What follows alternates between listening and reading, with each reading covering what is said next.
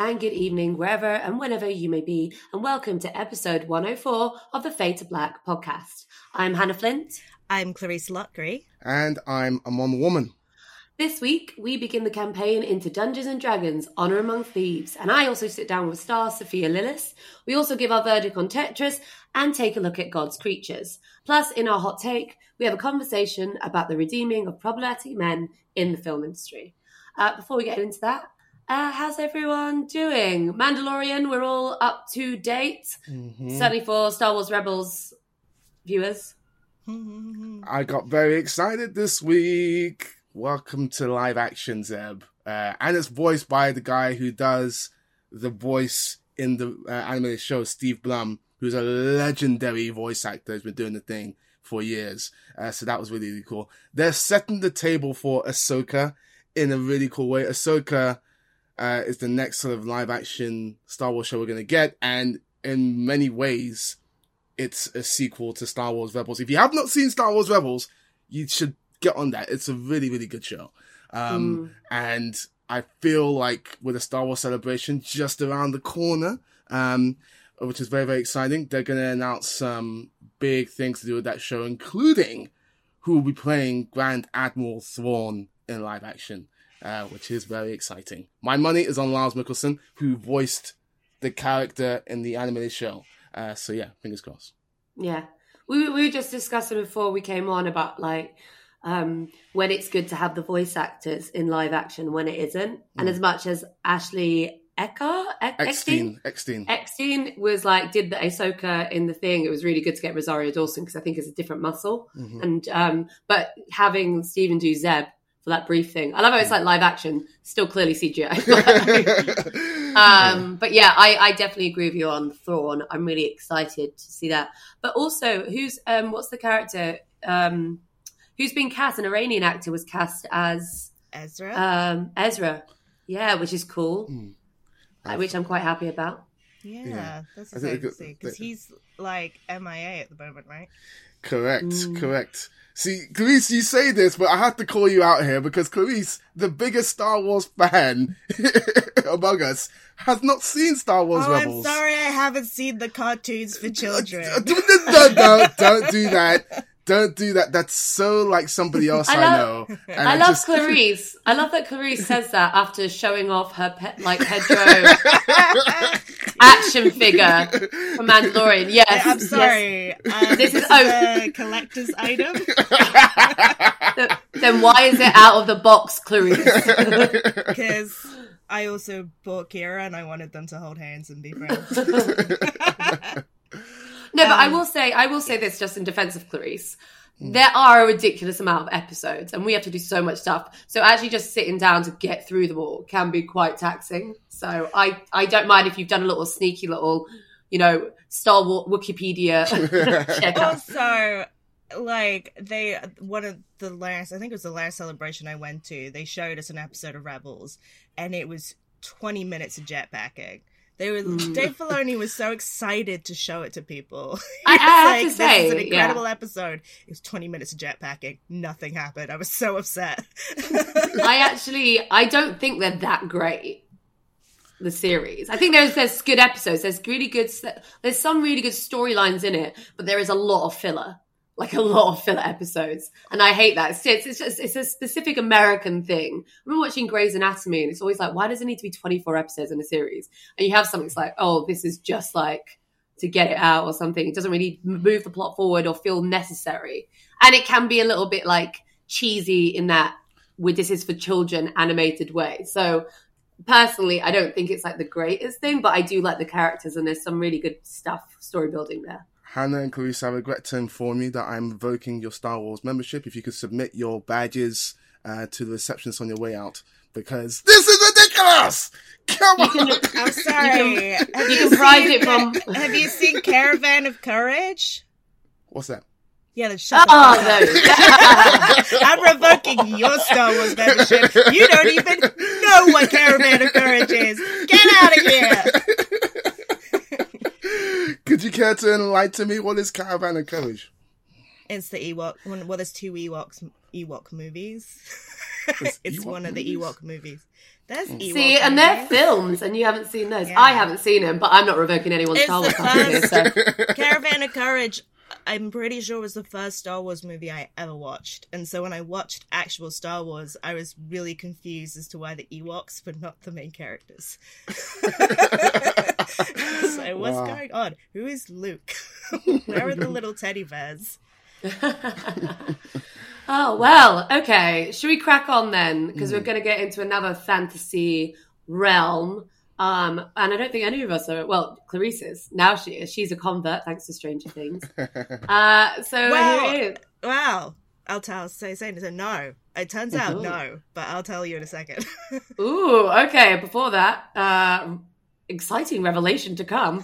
Here's the trailer for Dungeons and Dragons: Honor Among Thieves. Truth be told, we helped the wrong person steal the wrong thing. We didn't mean to unleash the greatest evil the world has ever known. But we're gonna fix it. So how do we pull that off? Figure it out over a drink? Probably best. Oh, gotten booty jeans, boots with the fur. The whole club is looking out, Albert. We hit the floor. Next thing you know, shorty got Dungeons and Dragons: Honor Among Thieves. Remix. Thank you so much. I was very excited with that one. A charming thief and a band of unlikely adventurers embark on an epic quest to retrieve a long-lost relic. But their charming adventure goes dangerously awry when they run afoul of the wrong people. So this is directed by Jonathan Goldstein and John Francis Daley, who wrote Spider-Man Homecoming. It stars Chris Pine, Michelle Rodriguez, Regé-Jean Page, Justice Smith, Sophia Lillis, and Hugh Grant. So before we get into our review, I got to sit down with Sophia. Okay, just to preface this conversation, it was definitely our last interviews of a very long day. I think we were actually the last people to sit down. And I don't even know kind of what was said, but we spoke for 20 minutes. So I'm hoping there's something in there. I cannot wait to listen to this. Yeah. It was, you know what? No spoilers. Here's the interview. Sophia, welcome to the Fade to Black podcast. This is the very first time I've spoken to you. Yeah, very first time. Hello. Hello. Hello. What's your name? The name's Hannah. Oh, Hannah. Yeah. Fantastic. That's me. That's you. And I've not said how much I enjoy your outfit already. Is this the intro? This is it. Fantastic. Yes. It's a good outfit. It's pretty good. I feel bad. I had a stylist and everything, and I ruined their stockings and lost their shirts. So this is all a mix of Stockings are made to be ruined. I'm some sorry. of my own things. There you go. Well, I love it. Okay, so this movie is quite a big one. You're kind of you're used to this kind of genre fare though, right? This is something that, does it come easy to you? It's been a while. I've done interviews for a good section of my life for different things. Never got good at never. I think it's like a skill, and you can learn or you can't learn. I haven't learned, and I've given up. You know what? I know you're tired because I think I was asking the genre movies, and I think we're talking about interviews, and you're like, oh, I love it. Did you not say interviews? I said the genre films, but I love it because also it's hard to do interviews all the time. I'm so sorry. You can't take that out, can you?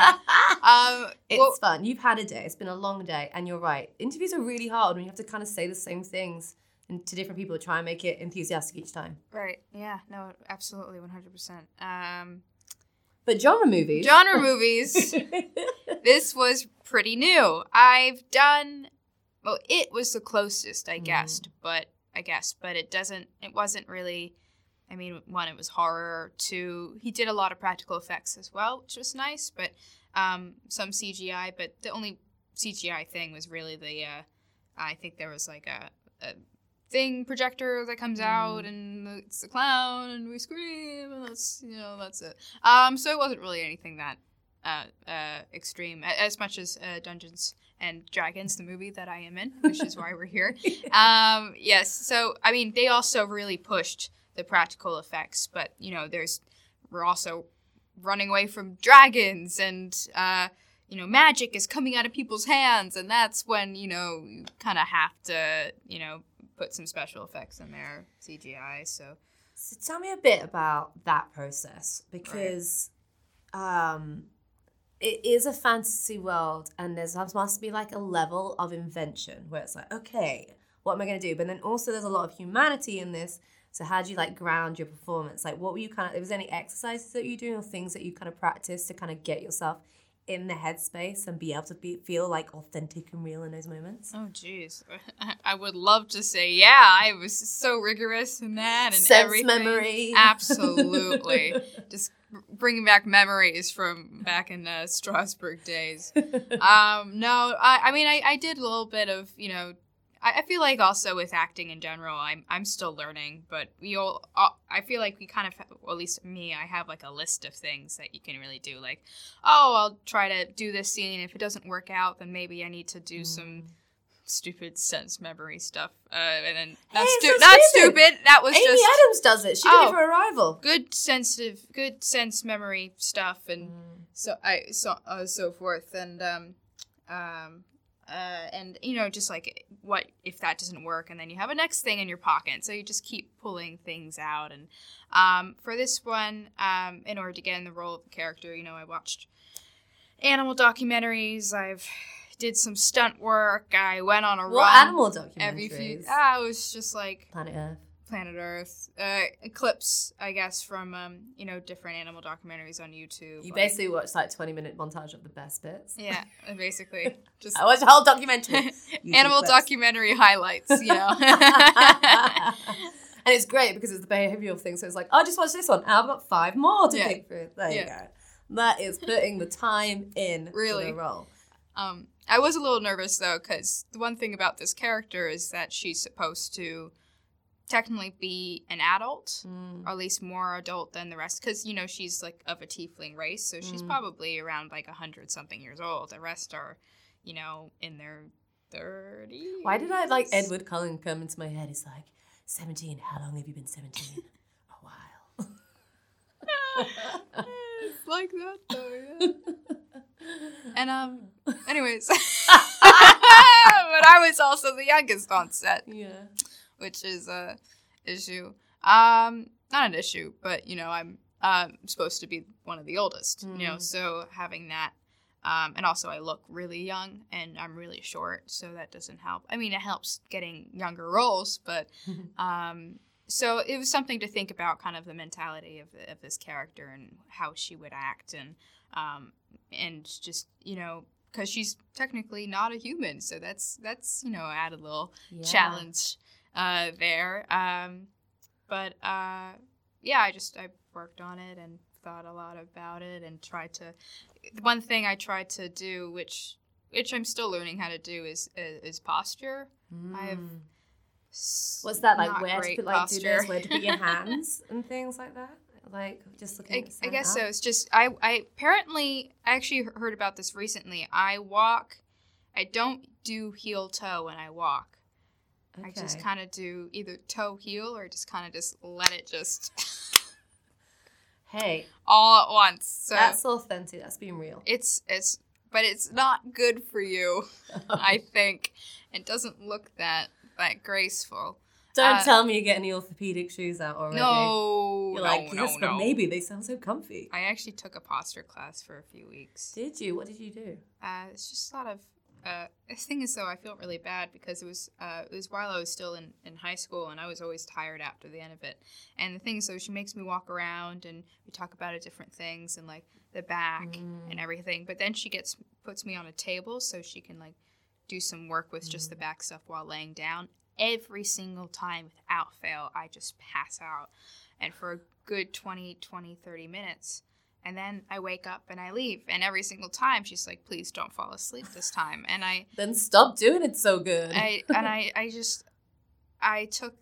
think I had like over like 10, 12 lessons or something like that. And every single time I completely passed out. Could that be like a thing where it's like she's put like pressure spots? It's like you know what? You're doing the combination and that's causing me. It's like Vulcan Death Grip. Like, what do you expect? Yeah. Insanity is doing the same thing, expecting different results. I feel like I'm calling her out. You're doing great. You're great. And your posture's great now. Yeah? You look great in the film. Thank you. You owned it. What I think's interesting is some of the dynamics between the characters in that they're both representative of like what the type of character would be within the game, but also the type of players who would play it. And that relationship between you and Justice, like Simon, is really interesting. Like, I just want to play the game, and then he's like kind of trying it on, and that could be like the deal, like annoying being like the girl who's like there. It's like, guys, just treat me like another one. How is that kind of working in that space of trying to create that? Because it's kind of a romance, and you're kind of like, I don't want to be forced into this. So how is that working it out? Actually, the reason I actually really like the way it was written in the script, the relationship between the two of them, because it wasn't. I feel like it wasn't like used as a tool to help them improve themselves or whatever. Like, I'm changing you for my love, or he saves me, and I'm like, oh, you saved me. I see you in a different light now. It's more of like I didn't like you. We still talk, and then at the end, I'm like, you know what? I got to know you a little bit more, and maybe I'll try it again. And it's just more realistic, you know. Yeah. And it doesn't. It's not forced. It's not like a love story between the two of them, and makes them almost like less of people because of that. I think it's just they're strong by themselves, but you know, like they'll try again. You know, whatever. Maybe not. Maybe it just won't work out, and that's okay.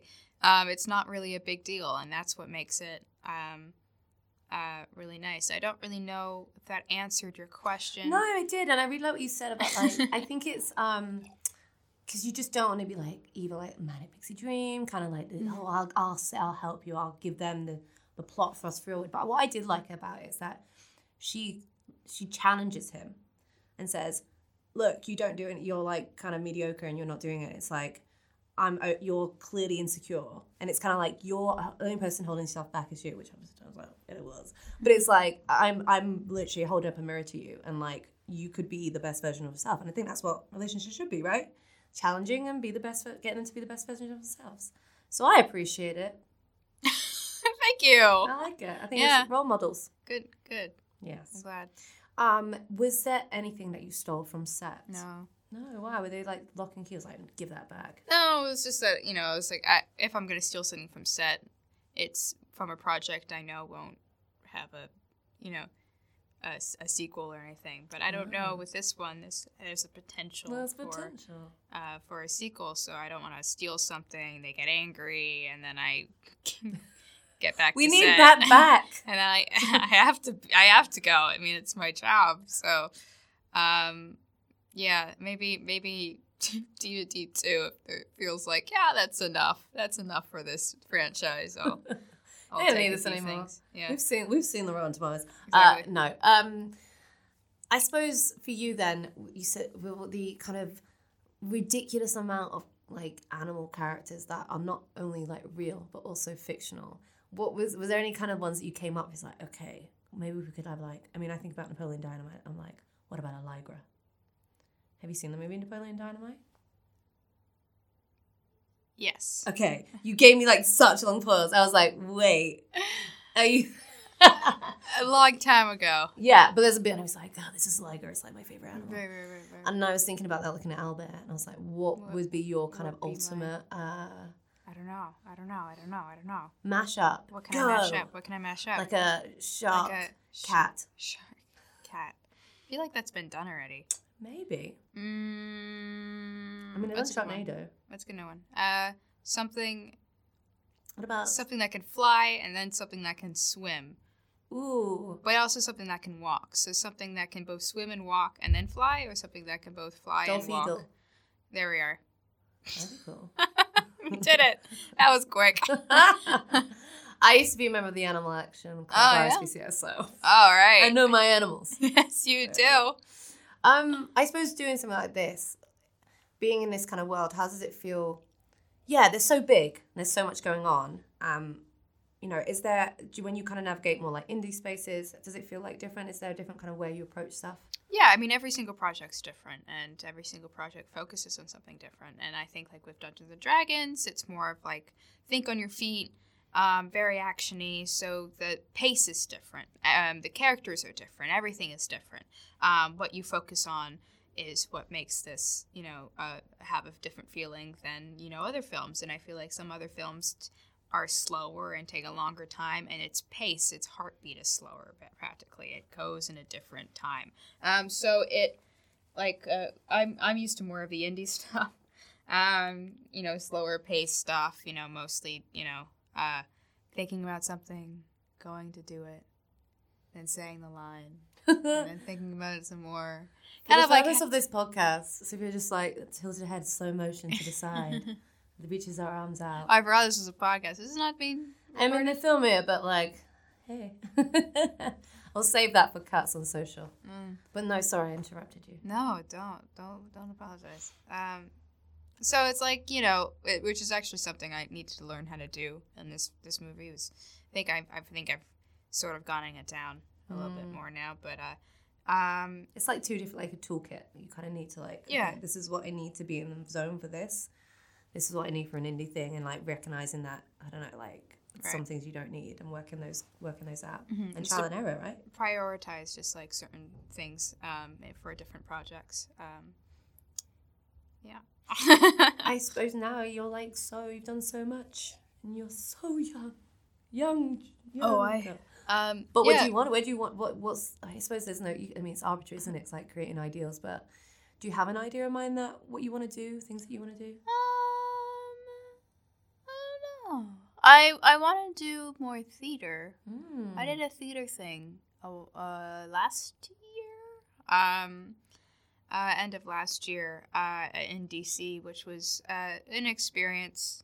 I was nervous because I feel like because it's kind of a different. I've always thought it's a different type of acting entirely, and that's what people say, and I don't really know how to do it, and what is it going to be like? Because I'm not going to have not a million, but dozens of takes to do this one thing. I have one take. I have to memorize every single thing, which I usually do anyways. But it's I don't want to mess up because I don't want to improvise just something else, entirely. So I got a little nervous, and then I did it, and it was a smaller theater, so it wasn't so hard. But and it's not really actually that different. I always thought it was different, but it's really more of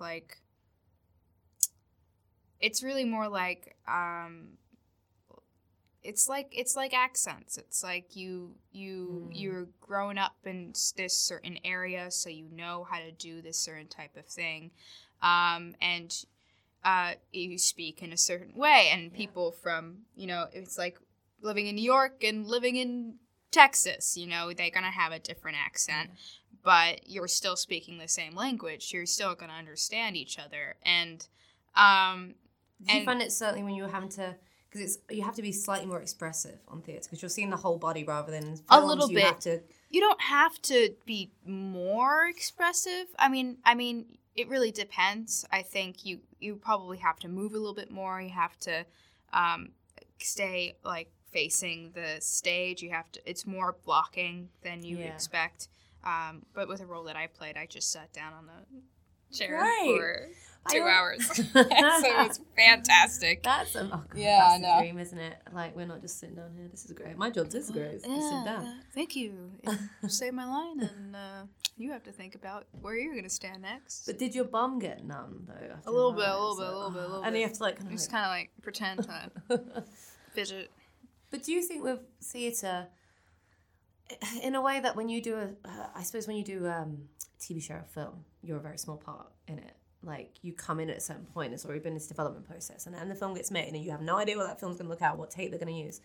Whereas with a stage show, it's you get to have more autonomy. A bit, you're the director in a way of yourself. I mean, because I also didn't know this about theater, is that you work on it, you do the rehearsals, everything, and the director is there, and then once you do your thing for a week or so, the director just leaves, just bye, and you're still there, and you're still doing it, and you're what now? How are you gonna know what to do? I guess it's up to me, and I feel weird changing it because that's the way the director wants me to do, right? But then slowly as you do it it's kind of like interviews too. It's like you do it so much that you slowly start to change your answers. You slowly start to change your acting. And then one day it's like completely different from what you did originally. Not completely, you're not going to like throw the other actors off, but it does evolve a bit over time, and it's kind of scary. But kind of fun and exciting. Yeah, a little bit, yeah. Would you ever want to direct yourself? Well, let's see. I don't know. I want to get better at acting first before. You're going to direct Dungeons and Dragons 2. Yeah. Wow, so soon? All right. Youngest director of a franchise film ever. I could never. I think the two Johns did such a good job with this movie, because I feel like they love this movie so much, and they made a movie that I feel like is really hard to do for all audiences. Like every single audience and anyone can see this movie, and it's you wouldn't think that would be that hard, but it's people who play Dungeons and Dragons will know certain things, and people who don't know Dungeons and Dragons, you have to have it it be in the D&D world, but not have certain like jokes be closed off to other people. So you have to tell jokes that would be funny in a certain way for the people who don't play Dungeons and Dragons, and funny to people who do play Dungeons and Dragons, and things like that. And it also has to be open to like no matter the age as well. So it has to be very universal, like a family movie, but also a movie for adults, and also a movie just for kids. And and but they did a really good job, and they made it super funny, and good on them, I guess. And you were doing Dungeons and Dragons before it was cool. So there we go. Thank you so much. It's been such a pleasure. Thank you. Okay, so I think the best place to begin this, who was a big Dungeons and Dragons fan going into this? Could it be you, Clarice Lockley? Okay, so the thing I said, clarifying my history with Dungeons and Dragons. So the first time I played actual Dungeons and Dragons, the role-playing game, was during lockdown. So it was before the most recent Stranger Things came out. But it was like, how everyone was doing stuff over lockdown. Instead of learning a language, learning how to knit, developing any kind of practical skill, I got really into D&D. Oh, mine was tie-dyeing t-shirts. Yeah, instead of doing anything of worth, I was like... Thank you so much for actually making me feel better about. Yeah, because that's like a handicraft. I mean, I'm sorry, I'm shitting on D&D. It's really fun. But I got really into that. But I realized watching this movie, because they reference Baldur's Gate, which I was like, that's so weird, because that was a computer game that I was obsessed with as a child. And I Googled afterwards, and it is, in fact, a Dungeons & Dragons video game. So I have been actually into D&D since I was like, how old was I, like 10? Because they have one of the characters was called Minsk, and he was like a bald, like really big, like strong. I think he was a barbarian type, but he had a little hamster with him called Boo, who was his best friend, and the hamster would kill people, and the hamster was also maybe from outer space. And whenever I hear Minx, I think that's where Phoebe's love gets sent to in Friends. Like, you've got to go to the research thing in Minx. I guess it's the same with the C at the end, because that's with a K, isn't it? But yeah, so I have a long history with D&D. I do not have a long history with D&D, but I think part of the reason why this movie is so impressive is that, from what I've heard, there's a lot of D&D nods and Easter eggs for people who are fans, but for people who aren't, it's still a really fun ride, at least it was for me, with characters who really gel and play off each other very, very well. Hannah, what was your D&D sort of status going into this, and did you have a good time? I never played D&D, highly aware of it. So no, that's about it on that front. I did have a good time. I will say this though, what I did recognize in that, for as much as it obviously was working so hard to get all those D&D references, of course, and make it so basically fans of the game and play it could make it recognizable.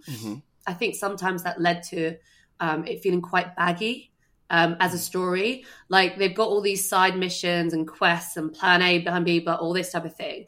And I often felt that just kind of went nowhere. It was like, let's just do this and find this like object, and then it doesn't really amount to anything. It's like plan C. And I don't know if that makes it, it doesn't add the fluidity, and it kind of slows the pace a little bit of the story. So definitely in the middle, I felt a bit like, okay, I would rather have a bit more character backstory on things and learn a bit more about even like the big bad Sophia, those little situations. But don't get me wrong, they were very wittily delivered, these moments, and I think that's what really kind of was the strength for me. Was I mean, look, it's kind of a Marvel movie, right?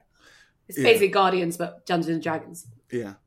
Absolutely. There's a lot of MacGuffin searching. Let's find the thingamabob and the what's it in the wherever it is. When you have people like Reggae John Page to deliver the lines, and Reggae is one of my standouts in this film as a paladin who is essentially perfect and applies very well. They lead into the comedy of that very, very well. Then it makes this a really, really fun ride. And, you know, Hannah, you bring up Marvel. Cleese, I want to come to you because in the last week's pod, you mentioned Dungeons and Dragons in relation to Marvel and how it might do, considering the sort of genre mix-up. It's fantasy, but there are some superhero stylings here. I disagree. I didn't see any. What I liked about this movie is that it didn't feel like a Marvel movie. That's the thing that was so nice and like refreshing about it, is that I had sort of assumed that it would try to copy the blueprint by doing like really like on the nose pop culture references, and like when they did the big fight, it would be soundtrack to like Iron Maiden. I liked that this movie did it, like there was no hint of that cynicism or of that sort of like sarcasm to it. It was, the humor was very sincere, very goofy.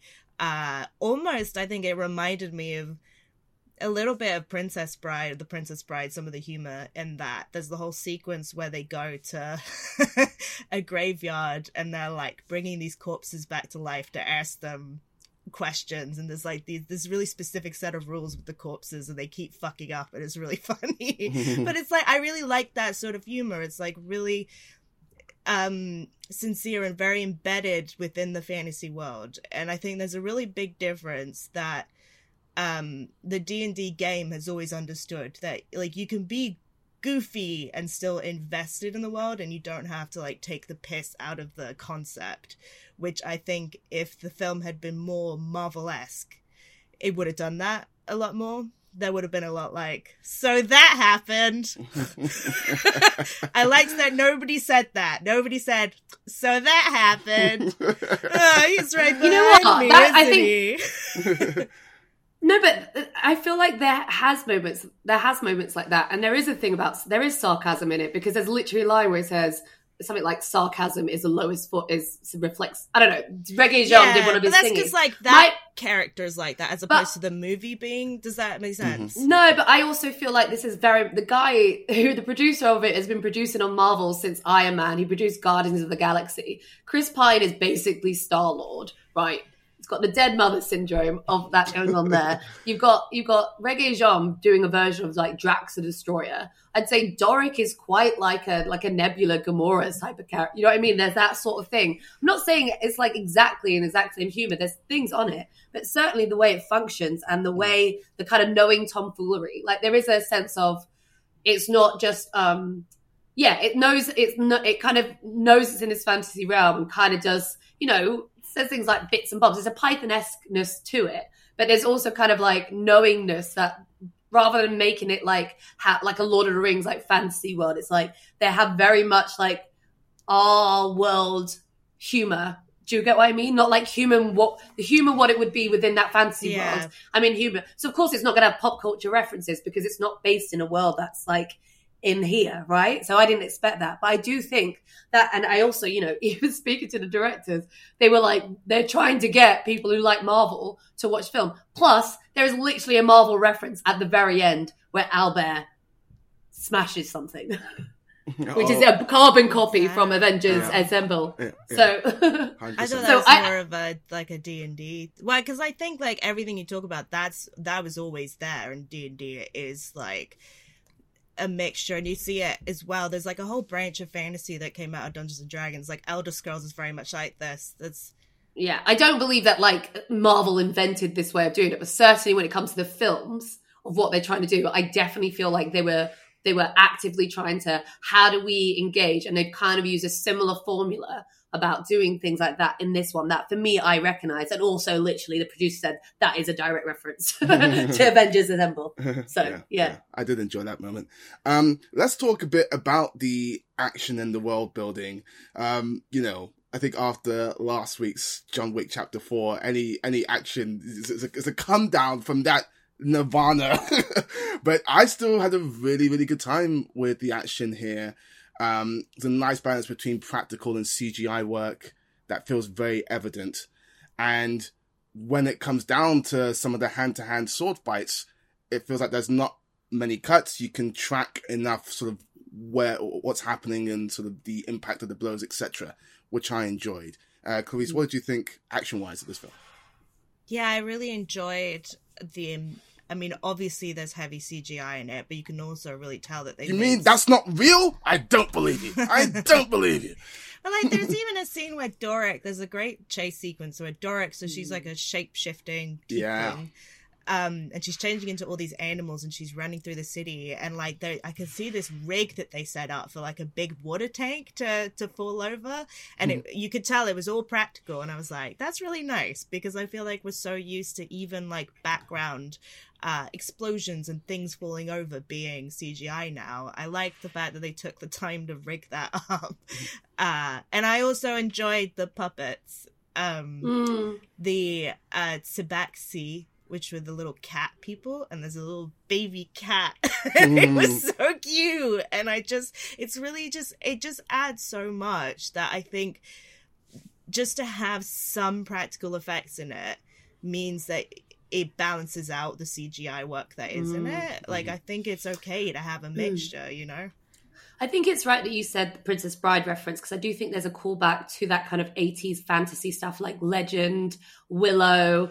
It had like Jonathan, who's like not going to say any more on that, but great character. But like having people in prosthetics and stuff, so it makes it feel like, that seamlessness with it. I thought it was fun, and I think you're right, Amon, as well, about the wide shots, not like the Liam Neeson cuts. Oh my gosh, we're gonna cut 7 times just to show this guy jumping over a fence. Good lord! Every time I see that, Did we all watch that same YouTube video? Wow. Final thing to say before we move on. I tweeted this a couple weeks ago after I saw it. I am now saying that Chris Pine is Hollywood's best Chris. Do we agree? Do we disagree? Final thing. Hold on a second. I want to talk about like actors. I loved Hugh Grant in this. I thought he was really, really funny. I thought I love that he's in his villain era. I love there's a whole sequence of like him wanting tea and the tea's too hot. And that feels, again, that Britishness that comes through. I think Hugh did it well. Really like Regé Jean. I think it's nice for him to do something that's, where it's like it's playing on him being like leading man hero, but also there's a kind of quirk to him that was I think that was really nice to see him do a character where it wasn't just so dead straight, but in a way that's like, oh, we're doing it deadpan, but for comedic purposes. And it was really nice to see them do that. I will say I didn't like Sophia as not the actor. I didn't like the character. It felt like, and again, this backstory situation. I feel like she was a minion, and it was like a lot of story there that kind of didn't really build her up, bolster her as a big bad. Felt like she was just it felt like that classic. As much as they say we were just making one movie, it's like it feels like you're franchising this, and that's like something that's going to come back to visit. But I don't know. The best Chris is Christine Baranski. That is a fourth and unseen option that I shall allow. Chris, what say you on Hollywood Chris's and the acting in general in this film? My favorite Chris is Chris Messina. And I knew you were going to say that. I really enjoyed Chris Messina. And I really loved Michelle Rodriguez because I feel like I said this to her because I was like, I'm going to compliment the fuck out of Michelle Rodriguez because I've got one shot. I really, like, I feel like she's had such an influence in, like, the way that female characters, like tough female characters, are written because she is so badass, but there's such a tenderness to her as well. And the thing with like the dead wife syndrome in this movie is like it's a bit irritating, but then I really liked how her character comes in and she's sort of a parent figure without having the like tough woman becomes maternal storyline. Like we didn't have to have that weird like they had in Terminator. It's like I'm learning to feel emotions. Like she already had that within her, and I was like, that's really refreshing and really nice. And I liked the trio of like the kid, the dad, and then Holger.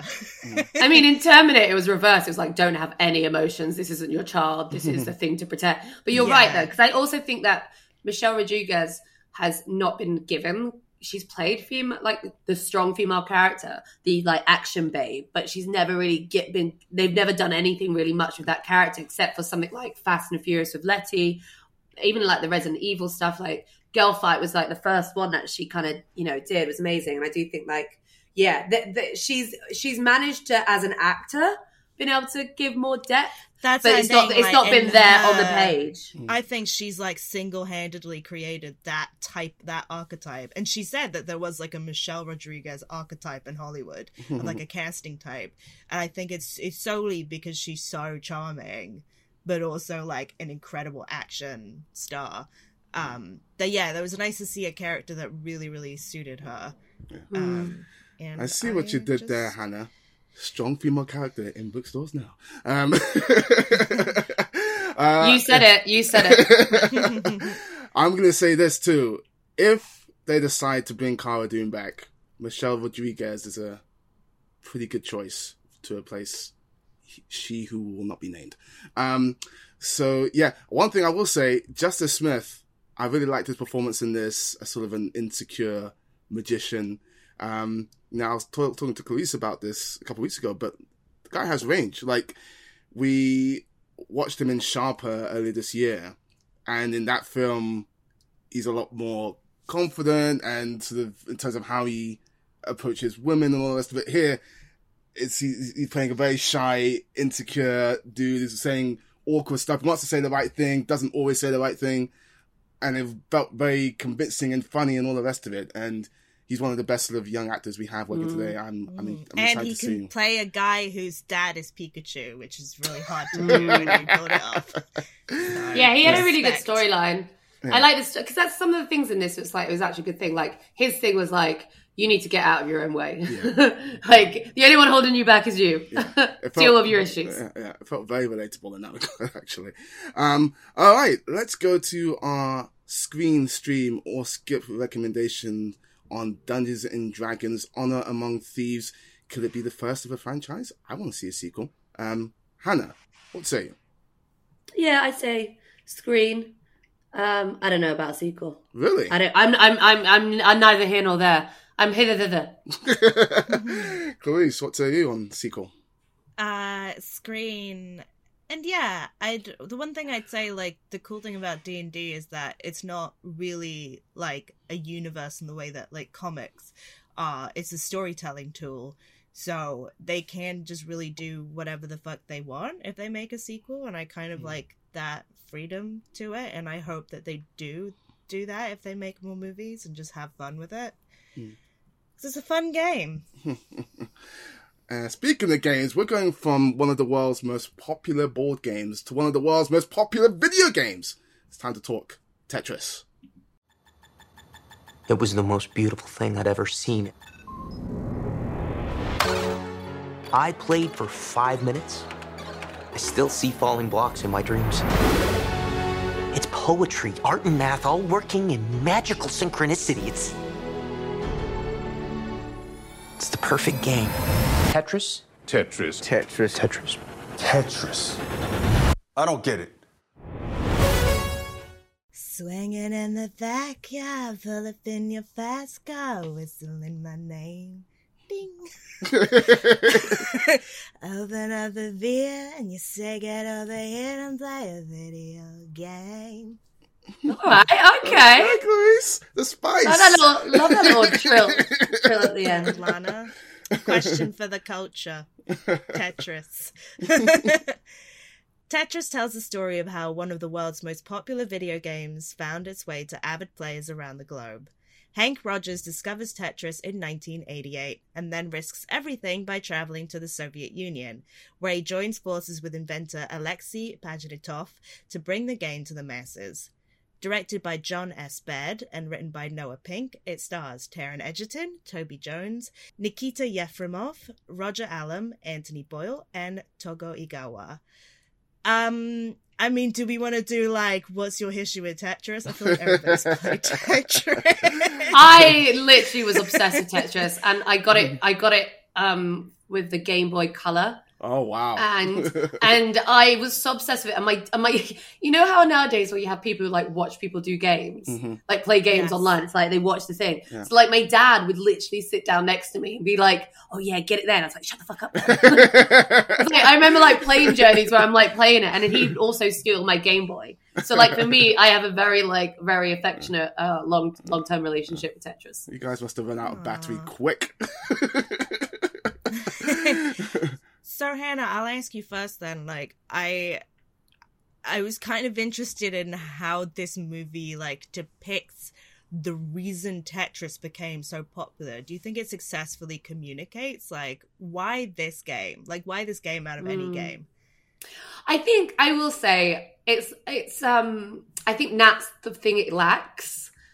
Because it keeps saying, it like spends about 2 minutes like, people aren't stopped playing this game. And it doesn't really get into like the why. There's a bit in the beginning where they do a bit of exposition. It's like 5 minutes later, I was like, this is all I could think about. And like, I'm still got seeing things in my head. And it's, again, this is, I suppose what was interesting to see that this is the early version of it without the, like before it kind of had different things to add. Like that was quite interesting how it evolved as a game to add certain aspects of it to make it more competitive or make it feel like, you know, points, whatever. But yeah, I think they could have kind of got into that. It was a bit surface and it was fun and it was less interested in like why people loved it, but more interested in the kind of like story of how actually it became, they got it out of the Soviet Union and all the intrigue and stuff behind it, which I actually thought was quite fascinating.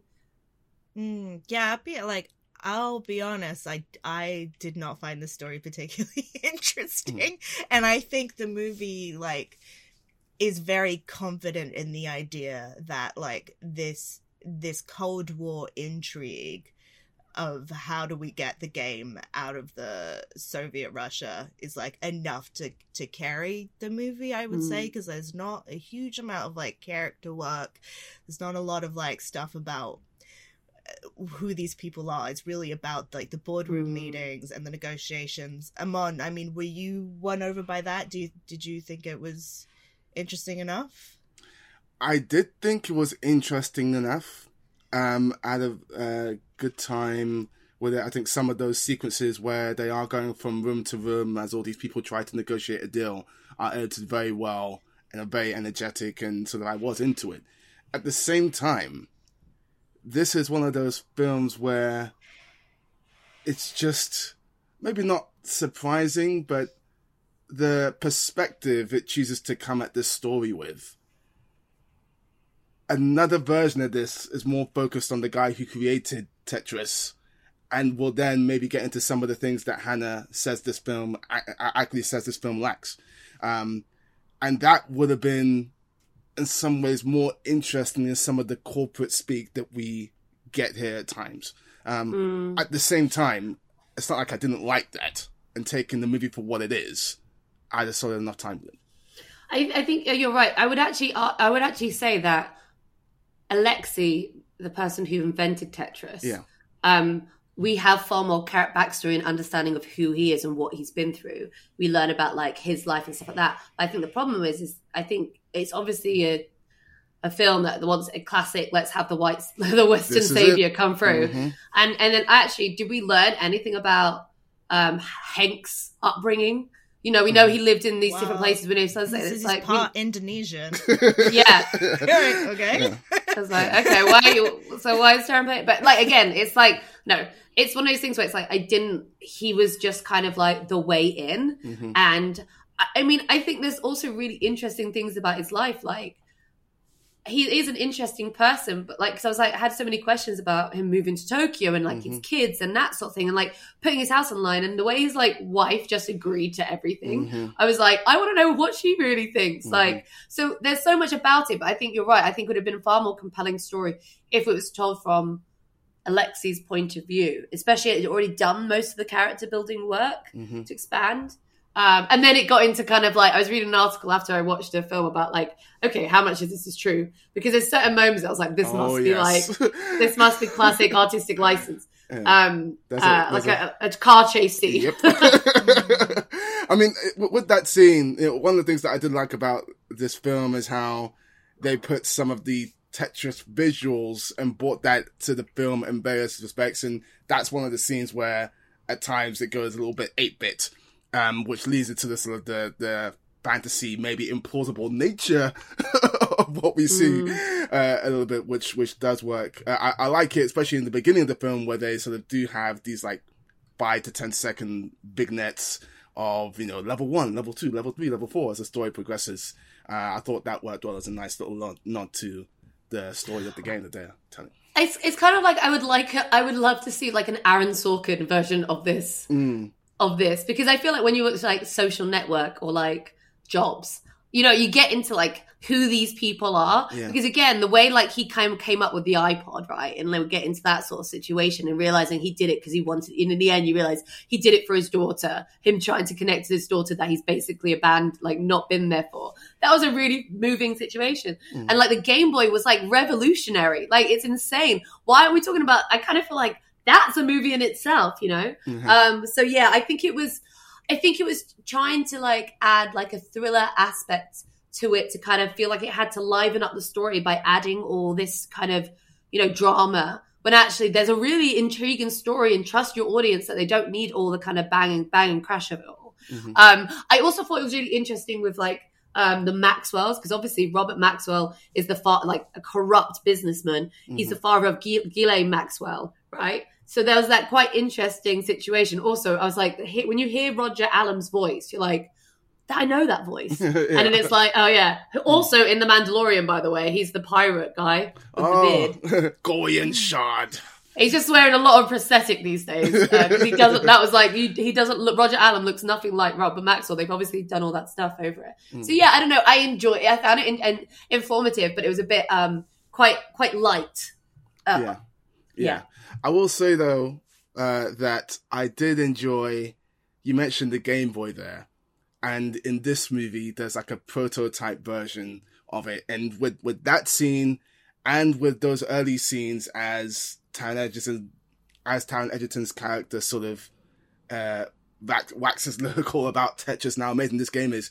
They do nail those moments in terms of discovery and the magnitude of what we're seeing and what we're comprehending. This thing is going to change the world. You do get that sense of sort of importance in those scenes, and I did enjoy that. Especially for me, like I'm a video game fan. Of course, I played all the Game Boys. Seeing to that, all the Game Boys. Did you play the game Girl though? Just so sexist. Oh my gosh! No, there was one, wasn't there? Didn't they bring out a Game Girl and it was like pink? Really? I'm pretty sure. Wow. That's amazing. I had the Where's that movie? Purple one in a Pikachu backpack. But yeah, no, I did enjoy those moments, and they felt like they nailed the gravity of what they were discovering for the first time. Yeah, it does. Circling back to something that you said, Hannah, like it does feel like they really honed in on the fact that this is like a Cold War story, but then I don't know if they really did any thing with it, because like it is a battle between like the communist Russia and hyper capitalist America, and I think there's something you could really say about that. But I feel like the characters are so like like I think especially like Taron Egerton's character is so squeaky clean, like American idealist, that there's just like no like edge to it, and I think you would need a little bit of edge to really be able to say something with that movie, which I was going to talk about, just to ask about his performance before we sign off. He sounded so much like Spider-Man with his American I don't know if I've heard him do an American accent before. It was very Spider-Man. I think the problem with this film, it was trying to do he's very good. I will say it's a very well acted film. Yeah, I didn't really have any. He was great. Well, everyone was. Everyone's great in it. But I think the problem is it's doing it very tropey situations that we need to have likable characters, heroes, clear heroes and clear villains, right? And even when it was within Russia, it was like, let's have this corrupt person versus like, we just love our country. And it's like, I don't think it's as simple as that. I don't think it's black and white. And I think they were trying to fill these boxes. And it's like, actually, you should just be able to make a movie where you realize it's actually all about, it is capitalist and it's also communism. And it could have been really like far more like revelatory if we just owned up to the fact that, this dude's put his house on the line. He wants this money. He's not like, let's not, I think that's what you're saying about the squeaky cleanness. It's like, no, I just want to help Alexi at this point. It's like, no, you're literally going to go bankrupt. Like, you need this deal going through. Your wife is at home being like, fucking stop it, dude. We can just have a life, dude. Have a normal job. Stop it. I want the millions, Clarice, the millions. I completely agree with what you're saying. I think it's a testament to Taron Egerton's performance that you're still rooting for that character, even though he is very greedy at the sort of heart of it. So really, solid performance. He's a good one. He's a good one. Should have gotten an Oscar nom for Rocket Man. You should have won that. I mean, the fact that he didn't get an Oscar nom and then dude wins it for Freddie Mercury in Bohemian Rhapsody still boggles the mind and will forever boggle the mind, as will that movie winning for best editing. What? Oh, gosh. Anyway. Wow. Unless anyone has anything to say about the editing in Tetris, which I think was better than Bohemian Rhapsody. I will say this one more thing. Lorne Balfe is probably the busiest composer working today. He scored Dungeons and Dragons and Tetris, and he's scoring Mission Impossible Dead Reckoning in a couple months' time. The dude is booked and busy, but he's very, very good. One of the best working today. And this is another sort of really fun score that, again, at times leans into the 8-bit Tetris soundtrack and really fun it uses the Tetris theme, doesn't it? Yeah. You know what? Can I just say also, you asking why is Tetris? I feel like you asked, why do people love Tetris? And I feel like maybe I should say why I love Tetris. What is it about it? There is something about like, one, it's the way it keeps on falling. Bricks keep on falling. You're like, there's this kind of like adrenaline rush you get from like having to get it in places, and as you get it up, it increases the speed, and suddenly like this kind of panics, and it's just like your soul concentration. It literally makes your whole body kind of like stress with trying to get in. Then there's also a sense of like getting the 4 block, like creating the perfect, getting the kind of feeling of like the dopamine hit of like getting the line in, you created it, you've maneuvered all these pieces into the right shape, and then suddenly you go that big burst of 4. It's like yes, gone. And then I think it really just like sends all your body, because it's all in your head, but because your head's connected to your nervous system, so it just kind of like it really like feeds this urge to create, like, I don't know, completionism, like completing something, completing a design, making everything fit in. You know what I mean? Like, I think if you're kind of a perfectionist and you like clean lines and stuff like that, it really challenges that. And so then as you get up, when you get the high score, when it keeps coming down faster, you're just like, shit, and then something goes wrong, and suddenly you're panicking your mind, and it's just like, it's just completely absorbing and engaging. And it's not about like, you know, jumping anything coming in. It's like kind of like you're playing against your own ability to keep calm. Which is why I actually don't like Tetris. Oh, I mean, I completely agree with everything Hannah just said. Tetris is that rare thing. It's a game that's easy to play but hard to master. And if you, like Hannah seemingly, and also like myself, are a perfectionist, and you want to get everything just so, then it makes it even more sort of entertaining and frustrating in equal measure as well. Yeah, I really love it. There was a point when I was playing it, and my dad was like, is there like could you compete? And I was like, yeah. Where's the Tetris tournament?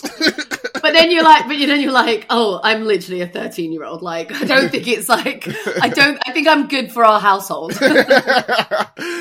Yeah. Sorry, this is going to be available on Apple Plus TV. Is that what the thing's called? It's Apple TV Plus. Apple TV Plus. I'm sorry to the people who own Apple. I got the name wrong. So this is going to be a stream or skip on Tetris. Hannah. Yeah, I'm going to say stream. And I think I'm considering some of the stuff that Apple TV Plus, I actually put this in like, I kind of a very entertaining, enjoyable kind of watch, whether it's, exactly right. Maybe do some further research. Come on. Stream. And then play Tetris a lot. I'm going to go find my Game Boy. I'm like, Mum, have you still got my Game Boy? I guess I'm feeling grumpy this week because I skipped. I'm sorry. No. I guess I wasn't a Tetris person. I liked the text. What were those where you would type what to do? Word breaker? No, it was like stories. And there was one where it was Alice in Wonderland, and you would tell Alice what to do. And the cover art was literally the most fucking nightmarish thing I've ever seen in my life. It was, yeah. I think I posted it to Twitter before. It's really nightmarish. I'm getting a picture of your childhood, Khalees. It's interesting. But I turned out how I am now. That's what I played instead of Tetris. Anyways, from getting all the little blocks in line to getting your oysters shucked. Is that what you do with oysters? Yeah. It's God's creatures. Mom?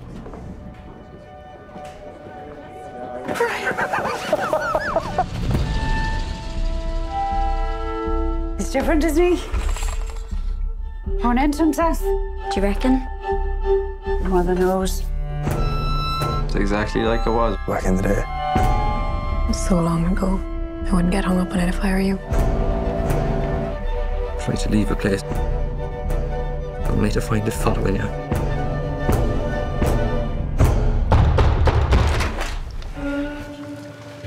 Is Brian in? Mother, there's far too many of you crying. Oh, brother, there's far too many of you dying. You know we've got to find a way to bring some love in here today. Oh, yeah. I'm getting really into this. I swear to God, it's like everyone's on X Factor this week. Okay, thank you for that lovely intro, Amon. Let's get into it. Thank you, Marvin Gaye. A mother tells a lie for her beloved son that rips apart their family and close-knit Irish town, ultimately testing her own sense of right and wrong. Directed by Celia Davis and Anna Rose Holmer, from a screenplay by Shane Crowley, it stars Emily Watson, Paul Mescal, Aisling Franciosi, Declan Conlon, Tony O'Rourke, Marion O'Dwyer, and Brendan McCormick. I haven't seen this film. Unfortunately, I had so many things to get done this week. Amon's seen half of it. 20 minutes.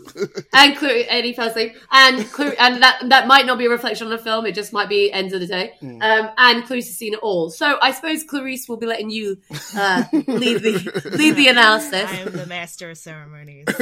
I'm the dungeon master. Oh, there it is. Yes. Okay, so it I feel like when I think of like, there's been a lot of like Irish drama stuff coming through. God, I want some happiness from Ireland. There seems to be a lot of like you know, when you think about like Calm with Horses or what is it, The Wonder, Belfast. and all these sort of, yeah. Well, I mean, wow, really like that film. I mean, there's a difference between Northern Ireland and Belfast, isn't it? When they differentiate, because there's Ireland and then Belfast is considered British. Can we not restart the troubles? I suppose then, yeah. I mean, let's talk about what's the tone on what's kind of tone, the vibe of this one, because it seems quite dark. Yeah, sad to say this one is miserable again.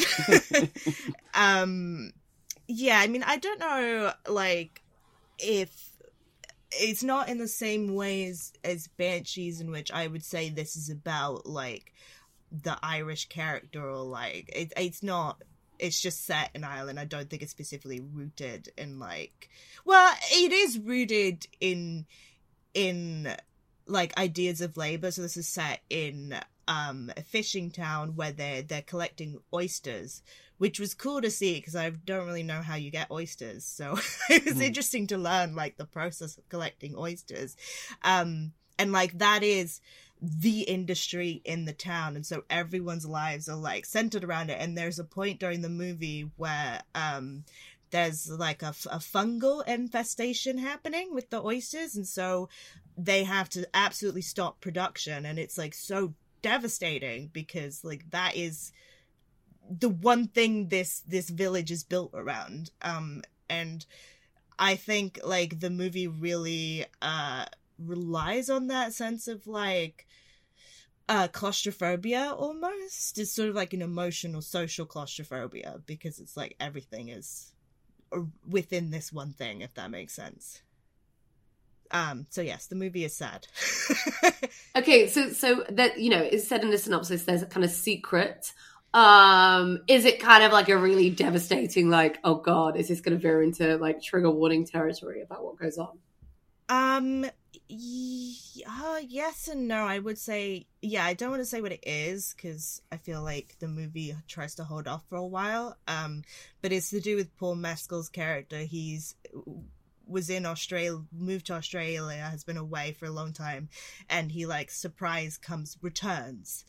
And his mother, who's played by Emily Watson, there's, like, this weird situation where she's, like, so desperate to like protect her son, but then something comes out about the son. He's not, I know he's being played by Paul Mescal, but he's not as this isn't after son Paul Mescal. This is a different he's not the Messiah altogether. He's a very naughty boy. Yeah, so the thing that comes out, I would say is quite a sensitive topic, but the movie is very careful about the handling of it. So I wouldn't particularly say has to be a massive trigger warning about this because it's very, like, it's all about suggestion and conversation. You don't really see anything.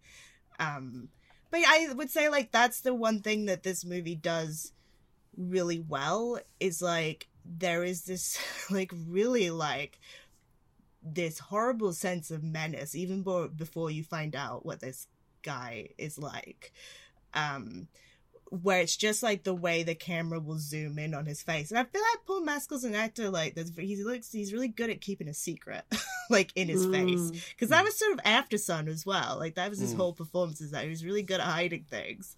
And, like, the camera will zoom and he's having, like, he's just singing a song with his I think his granddad. And it's a really innocent scene, but it's, like, the way that the camera zooms in on him and the look on his face is, like, whoa. And then talk to me about that relationship and how Emily and Paul worked together and, you know, performed together. Like, do you really get a sense of that? The depth of that kind of bond, mother-son bond, and the fraughtness of it when they don't live up to your expectation, but the maternal instinct to protect in the face of anything. I would say yes and no, because the film is very, like, austere, I would say. Like, it's very, I mean, I don't know if this is a very deliberate thing because it's like remote Irish fishing town, and like I'm from an Irish Catholic family and they don't express their feelings, so I think it might be like a characteristic of the people. But like this is about a town where nobody talks about their emotions, and so I feel like their relationship is solely expressed like through suggestion. Like you don't really, I don't know if you really get a sense about why she loves her son so much. It's more just like a maternal duty in the film, and she just keeps jumping at all these chances to like protect him, and then she has a guilt about that, and the guilt eats her up. I think I'm still trying to formulate how I feel about it, because I really liked aspects of it, but I think there was something about the story, where a story just doesn't quite like make it to the finish line emotionally. It's like, God, I just needed like that extra burst. Amon, I know you didn't finish it, but from what you saw, I mean, do you kind of, I don't know, do you agree? Yeah, I mean, like, one thing I wanted to ask you is like, does the pacing get better as it goes along? Because yes, I was very, very tired, and that was in large part why I fell asleep watching this, but it also felt like you needed a degree of patience with this story for it to ramp up a little bit. Would that be accurate to say for the full film too? Yeah, I think my issue wasn't so much with the pacing, but I think it's because, like, even though we're talking about a place where nobody expresses themselves, I mean, that I get, absolutely. But the film doesn't find, like, another outlet for, and I think the only emotion it keeps on is, like, menace. And, like, that's the through line through the entire movie, and there's no real, like, nuance to it, or like fluctuations. It's just like it's menacing, and it's scary, and it's oppressive living in a remote Irish fishing town there. It like I think that's the thing that wasn't quite hitting for me. In the same way that like Banshees is about miserable people, but like there's like there's ebbs and nuances. Like I wish I mean that's more of a like black comedy, but I think that's a good example of like how you can do Irish people not expressing themselves well. So, okay, then with that in mind, Amon, I'm not going to ask you what your verdict is. How very dare you? That's fine. Clarice, is it a screen, stream, or skip? I would say stream. There's still lots that I liked about it, but I think I maybe wouldn't personally take a trip to the cinema to see it. Okay, cool. Sorry. There you go. Clarice is just mean today. Except for Dungeons and Dragons. Like, go see the silly movie. Yeah, have fun. Okay, right. Well, we're finally at the last hurdle, the last lap. It's time the for final countdown. Yeah, that too. It's in Tetris. So. So we're ready to say it? It's time for our hot take. Hot take. Oh, this is actually going to be a quite hot take, but also with a lot of nuance. Yeah, I suppose we kind of want to have a conversation, and we might have touched on this before, but given some recent things that have come out in the last few weeks concerning Nate Parker. If you remember, he was a filmmaker. He still is a filmmaker, it seems, who during the run of The Birth of the Nation, not that one, the new one, he has, there was a lot of conversation about his relationship to a woman during college. And just, even though he was acquitted of assault charges, there was a lot of conversation about just prior to the Me Too movement and the way he handled that conversation, especially after his accuser committed suicide, which her sister said was because of the shame and the treatment of during that period in college.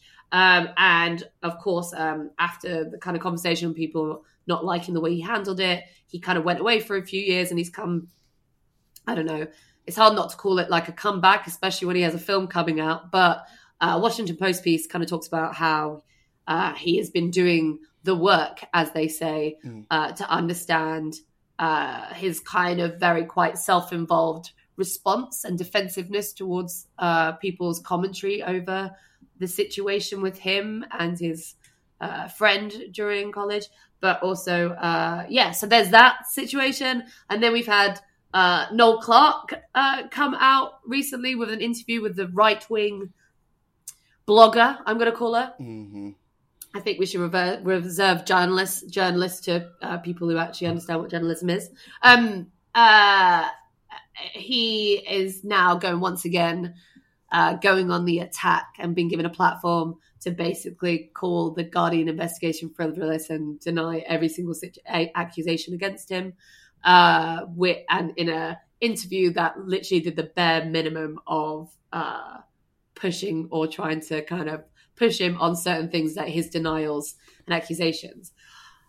The conversation, and we're going to leave Jonathan Majors out of this at the moment because it's too fresh and new, and we don't know enough of the situation, information about it to even have. But these are obviously two men who've been in the eye recently, who's been a few years since their, the complaints and the stories came out about them. I suppose, Amon, going to you, I suppose the conversation is a lot about the nuance is that when it comes to black men compared to white men, especially when it's accusing of rape, there's obviously a long history of being false accusations. I think a lot of people have said that, people are doing the kind of false equivalency thing, but it is fair to say that there might be harsher treatment on black men who do wrong than other white men, though, I don't know, I think two things can be true. People can be alleged abusers, while also experience marginalization because of their racial background. Mm-hmm. Yeah, no, I think that's absolutely true. You look at what was happening around that Nate Parker time.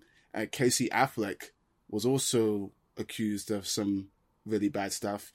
He went on to win the Oscar, and Nate Parker had to go away for a few years. And there's many different examples I can point to of things happening around the same time where it's like this went one way and another thing went the other way. So I definitely think there's some truth to that.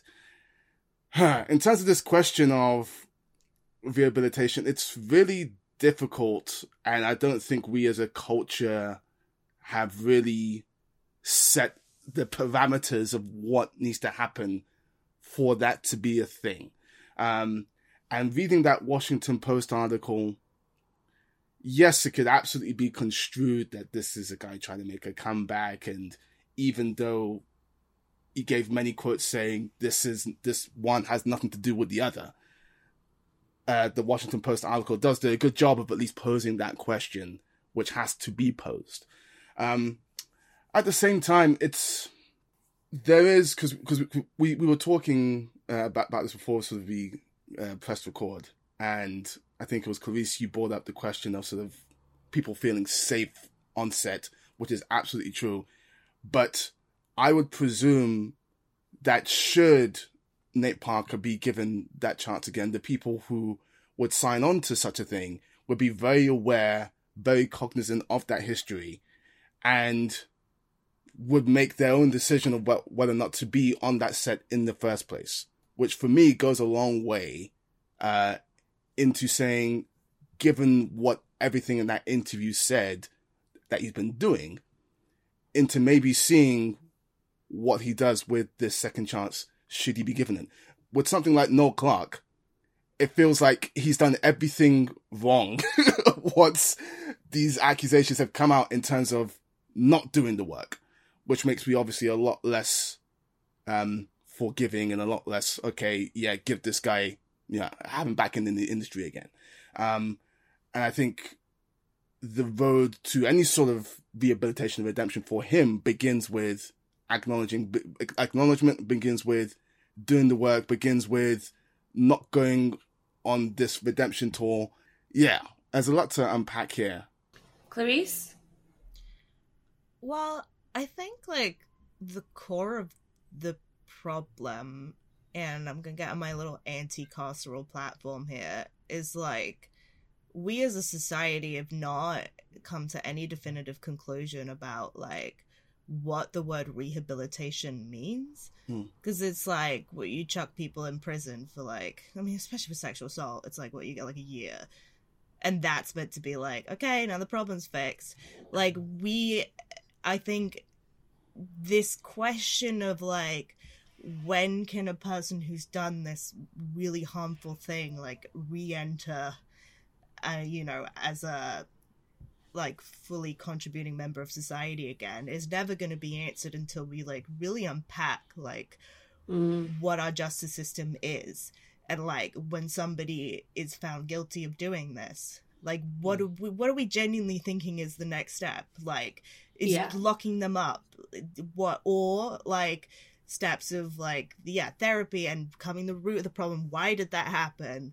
Like, how can this person make the meaningful personality change in which they can come out the other end and go, okay, now, like, we are all confident as a society that this will not happen again, and that also the victims in the situation feel confident that the person has you know, made the steps.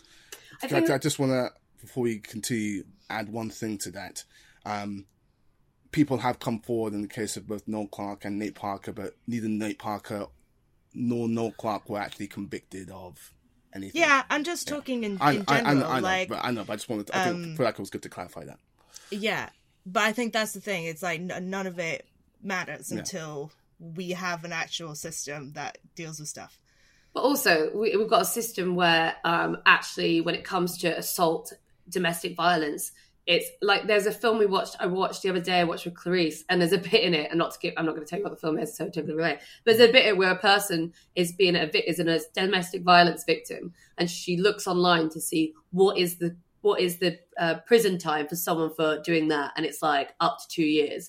Whereas another thing where it's on drug crimes, it's like up to 20. Like, we do not take, as a culture, as a patriarchal culture that still wants to oppress women, it does not take rape, sexual assault, or domestic violence seriously. It's not built to do it that way. There are many people who come forward with charges, and actually most of them don't get across the line because actually it's a really difficult thing. He said, she said situation. So when I hear about, what annoys me when I hear people say they weren't convicted, it's like, yeah, of course they weren't, because it's the worst thing to get a conviction rate over the line. Not even just even get a case made. The statistics are just devastating.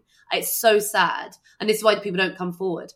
But just to add on to that thing about the Nate Parker stuff, he says in that article, is like, even though I didn't do anything criminally, and he's very careful about his words, criminally, like, there was no criminal wrongdoing, there was moral wrongdoing. And I think there's a really good point in the piece where he doesn't actually say exactly what he did.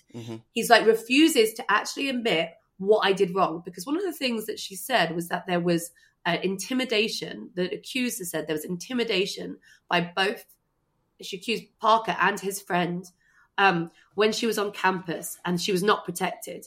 The Penn State University actually did an outer court settlement towards her when she sued them for not protecting her. So what I find a bit frustrating, it's like, okay, if you were aware that you've said you've done things that were morally reprehensible, well, what were they? Because if you're unwilling to own up to that in a public forum where you're trying to say, I've changed, it's okay, but okay, what have you learned? Because what did you do? And what aren't you going to do again? Because actually, if we were a bit more clearer about what he did wrong, then other people who are reading the article, other men, might think, maybe that's not how I should behave. Because if that's the morally questionable thing, let's say it with your chest. And I think that's what I found a bit annoying about that situation. It's kind of like, let's just skirt around the end. It's the vagary of it. And we don't learn about things unless we're specific, I find. And I get it can be really traumatizing for people to see that stuff, but also, like, literally life doesn't come with a trigger warning, and you can't be talking about, you know, I've changed, but also talking about his new movie in the same breath, and not say this is him trying to very, very specifically try and media manage exactly what he's saying to say the right thing, but also not say certain things. You know what I mean? Because there's a lot of things he said it was off the record as well. It's like, okay. So. This is the thing. You can't, I think very plainly, you cannot ask for redemption if you've not actually admitted to the crime. You can't ask for redemption in a public forum. I'm saying this is a very general thing, but like, but if you're using a public forum to ask for redemption, you need to be public about what you're asking for redemption from. Because tell us. Yeah. But this is obviously why these people have been alleged of criminal situations. Will say, I've done wrong, but I'm innocent of the charges. Because obviously, if they say, yes, I did it, that can be used in prosecution. Yeah. So they always... You know, you see that in Shia LaBeouf's response to the allegations against him. He did exactly the same thing, where he basically said, you know, I'm guilty of things, but I'm not guilty of the thing that you can charge me in a criminal court for. And it's like, I will never accept that someone has done the work until they say what, as you said, that they, and you know what, if that leads to criminal prosecution, well then, there we go. Like, that's maybe what you have to do. As much as I am as much as I am anti-Castro, I'm not like anti having consequences for your actions, you know? Yeah. And I think it's important to bring up the Shia LaBeouf and John Bernthal, because, you know, David Oyelowo is not the only man to try and help his friend get back. And John Bernthal, at least with the Washington Post article, there was scrutiny, there was other people's voices to try and get balance. With the John Bernthal interview, as with the ZZ What's-Her-Face Mills interview of Noel Clarke, there was no interrogation at all. It was just like, you don't need to platform someone unless you're going to actually scrutinize what they say and actually demand real answers. You know, you're just giving them a platform to basically, you know, whitewash their right and kind of, it's like the apology tour, right, from BoJack Horseman. So I don't know. I find it, my biggest thing is, sometimes I feel when people are trying to get their careers back I feel like just do something else, because you could have a job. There's people who have been in prison who get jobs doing things, you know, like you don't have to do this very well paid, very public job that comes with certain privileges that other people don't get. If you are willing to do the work, then why don't you do things behind the scenes? You know, not everyone gets to, you know, realize their dreams. And you had, for a moment, you got to make a movie that, you know, some people liked, some people didn't. You could do something else to support your family. You could do something else to kind of like, you know, and also, you know, it's been 3 years? It's 2019 since his last movie came out at Cannes, where he had like Spike Lee supporting him, or Venice. It's like, come back in 10 years. And let's see the work you've actually, you know. And also, I kind of was a bit like, he says the Nate Parker Foundation. Don't put your name on it. I hate when people put their name on things. It feels like very kind of like navel-gazy for me. And what Roxanne Gay said is like our favorite word on this podcast, solipsistic, is it?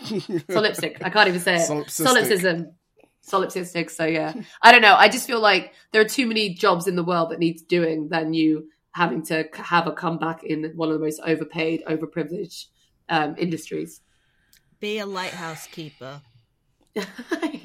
Yeah, that's what we should do. If someone's been accused of a crime, you become a lighthouse keeper. Get away from people. This is not me saying that there should not be action. This is not me saying that there should not be consequences for actions. But it's tricky to say that something which they've been working a lot of their life towards, which is sort of their dream, as you put it, to just casually shift that aside to try and do something else. And again, there should definitely be consequences for actions. They need to do the work, but I am not averse to, if and when they do that work, giving them a second chance at doing what assumedly they believe that they were born to do. You know what I mean? Yeah, but they've already done what? They've made like 5 films. Like, you've achieved your dream of making movies. There are people in this world who are trying to make their dream of making movies, whose best mates aren't in the industry, who haven't got the endorsement of Spike Lee and David Oyelowo, who have actually not done anything that is even in question about their character of them, and who haven't done anything morally wrong in their lives, and they don't get it. So this is my point. of course they can try it. But like, let's not pretend that he hasn't had every opportunity to make his film. There are people who make albums that make one album. Look at Sinead O'Connor, right? Sinead O'Connor had her entire career ruined because she called out the Catholic Church, and she didn't get to make any more music, and it fucked up her career. Yeah. Like, I'm so bored of it. It's not tricky at all. Because they've already made some stuff, but there's plenty of people far more deserving, or whatever we consider deserving, to have a career in this overprivileged industry. So I do not have any sympathy for someone who's made 5 movies already. They've achieved their dream, and there's plenty of women who get to make one movie and never get to make anything again. Sorry, that doesn't work for me, but I appreciate what you're trying to say. I reject that. I reject it. Yeah, I don't know. My one opinion is, like, if we don't have a genuine system of rehabilitation which involves, someone who is alleged of the crime look, I'm just talking hypothetical, so please don't fucking sue me, anybody. That if someone commits a crime and is guilty of that crime, that they cannot be rehabilitated without saying that they did the crime. I feel like that, to me, is just like, that's why none of these, like, come back towards where the statements are very carefully phrased to say, I did something wrong, but I won't tell you what, because I'm not going to go to court. Like, I just don't buy those statements at all. No. I see no value in them. And maybe the first person accused of something who actually stands up and goes, yeah, I did it, take me to court. Then maybe, I'll have a conversation about rehabilitation and what they can do in the future of the industry. But until that point, I just don't really give, like, a shit. Sorry. Like, Yeah. Like, you can't ask for forgiveness what are we giving you forgiveness for, Yeah. Tell me what you've done, and then I'll do that. Cool. Okay, well, on that hot and spicy note, that's it for this week. Thanks for tuning in, and happy viewing by whatever medium is safest for you. Please subscribe, rate, and review the podcast. It makes a difference. And tweet us any questions or hot takes at Fade to Black Pod on Twitter. I'm at Hannah Flint on Twitter and at Hannah S. Flint on Instagram. And can I just do a quick shout out, because my first film club is back, and we have a special screening on April 12th at Picture House Central with Nia DaCosta screening her debut film Little Woods, joined by Carl Jackson, a short filmmaker, screening his short film Independence, and both of the directors are going to be down on a night. So for a Q&A and then post-screening drinks, you get a free drink with your ticket, £8 or £5 for Picture House members. Hope you can make it. Oh, can I do a shout out? Yes. If you're at Star Wars Celebration, anybody who has tickets, this Friday, the Friday of the day at what time is it? I think it's 11 a.m. is the first panel. No, the one that I'm on, the one that me. Okay, sorry, let me rephrase that. Anyone who might have tickets to Star Wars Celebration next weekend, if you are around on the Friday between 6 and 7 p.m, I am doing a panel called The Force Runs Strong in the Family, all about Star Wars, chosen families, and belonging. And I bought a little Grogu coat so I can be Grogu while I do it, and go, because that's my favorite thing to do. I am at Amon Woman on Twitter and Instagram. I have no shout outs to give. Oh, okay. Cool. Well, shout out to yourself, Amon. Yeah, that's right. Shout out to me. I was going to do Star Wars Celebration and then Chris beat me to the punch, but we will be there, Fade to Black, in some capacity for Star Wars Celebration. So if you do see us, come say hi. We'll take all the photos. We'll have a nice chat. You can tell me about all the other reasons I should be revoking Hannah and Clarice's Star Wars access. It's going to be fun. Stop gatekeeping Star Wars just because you watch the animated films. How many comics have you read, Amon? Caravan of Courage is. Tell me what your favourite comic book Star Wars comic book. Have you read Thrawn? Have you read Darth Vader in between? I have read Darth Vader. Good. Yeah. Have you read Dr. Afra? No, How only many you have read photos Dr. Afra. do you have of you and the Millennium Falcon? Because I have like 4 at this point. I'm committed to the cause of flying the Millennium Falcon. Fine, you can keep your badges. There, Okay. I said it. Farewell, film friends. It's time to fade to black.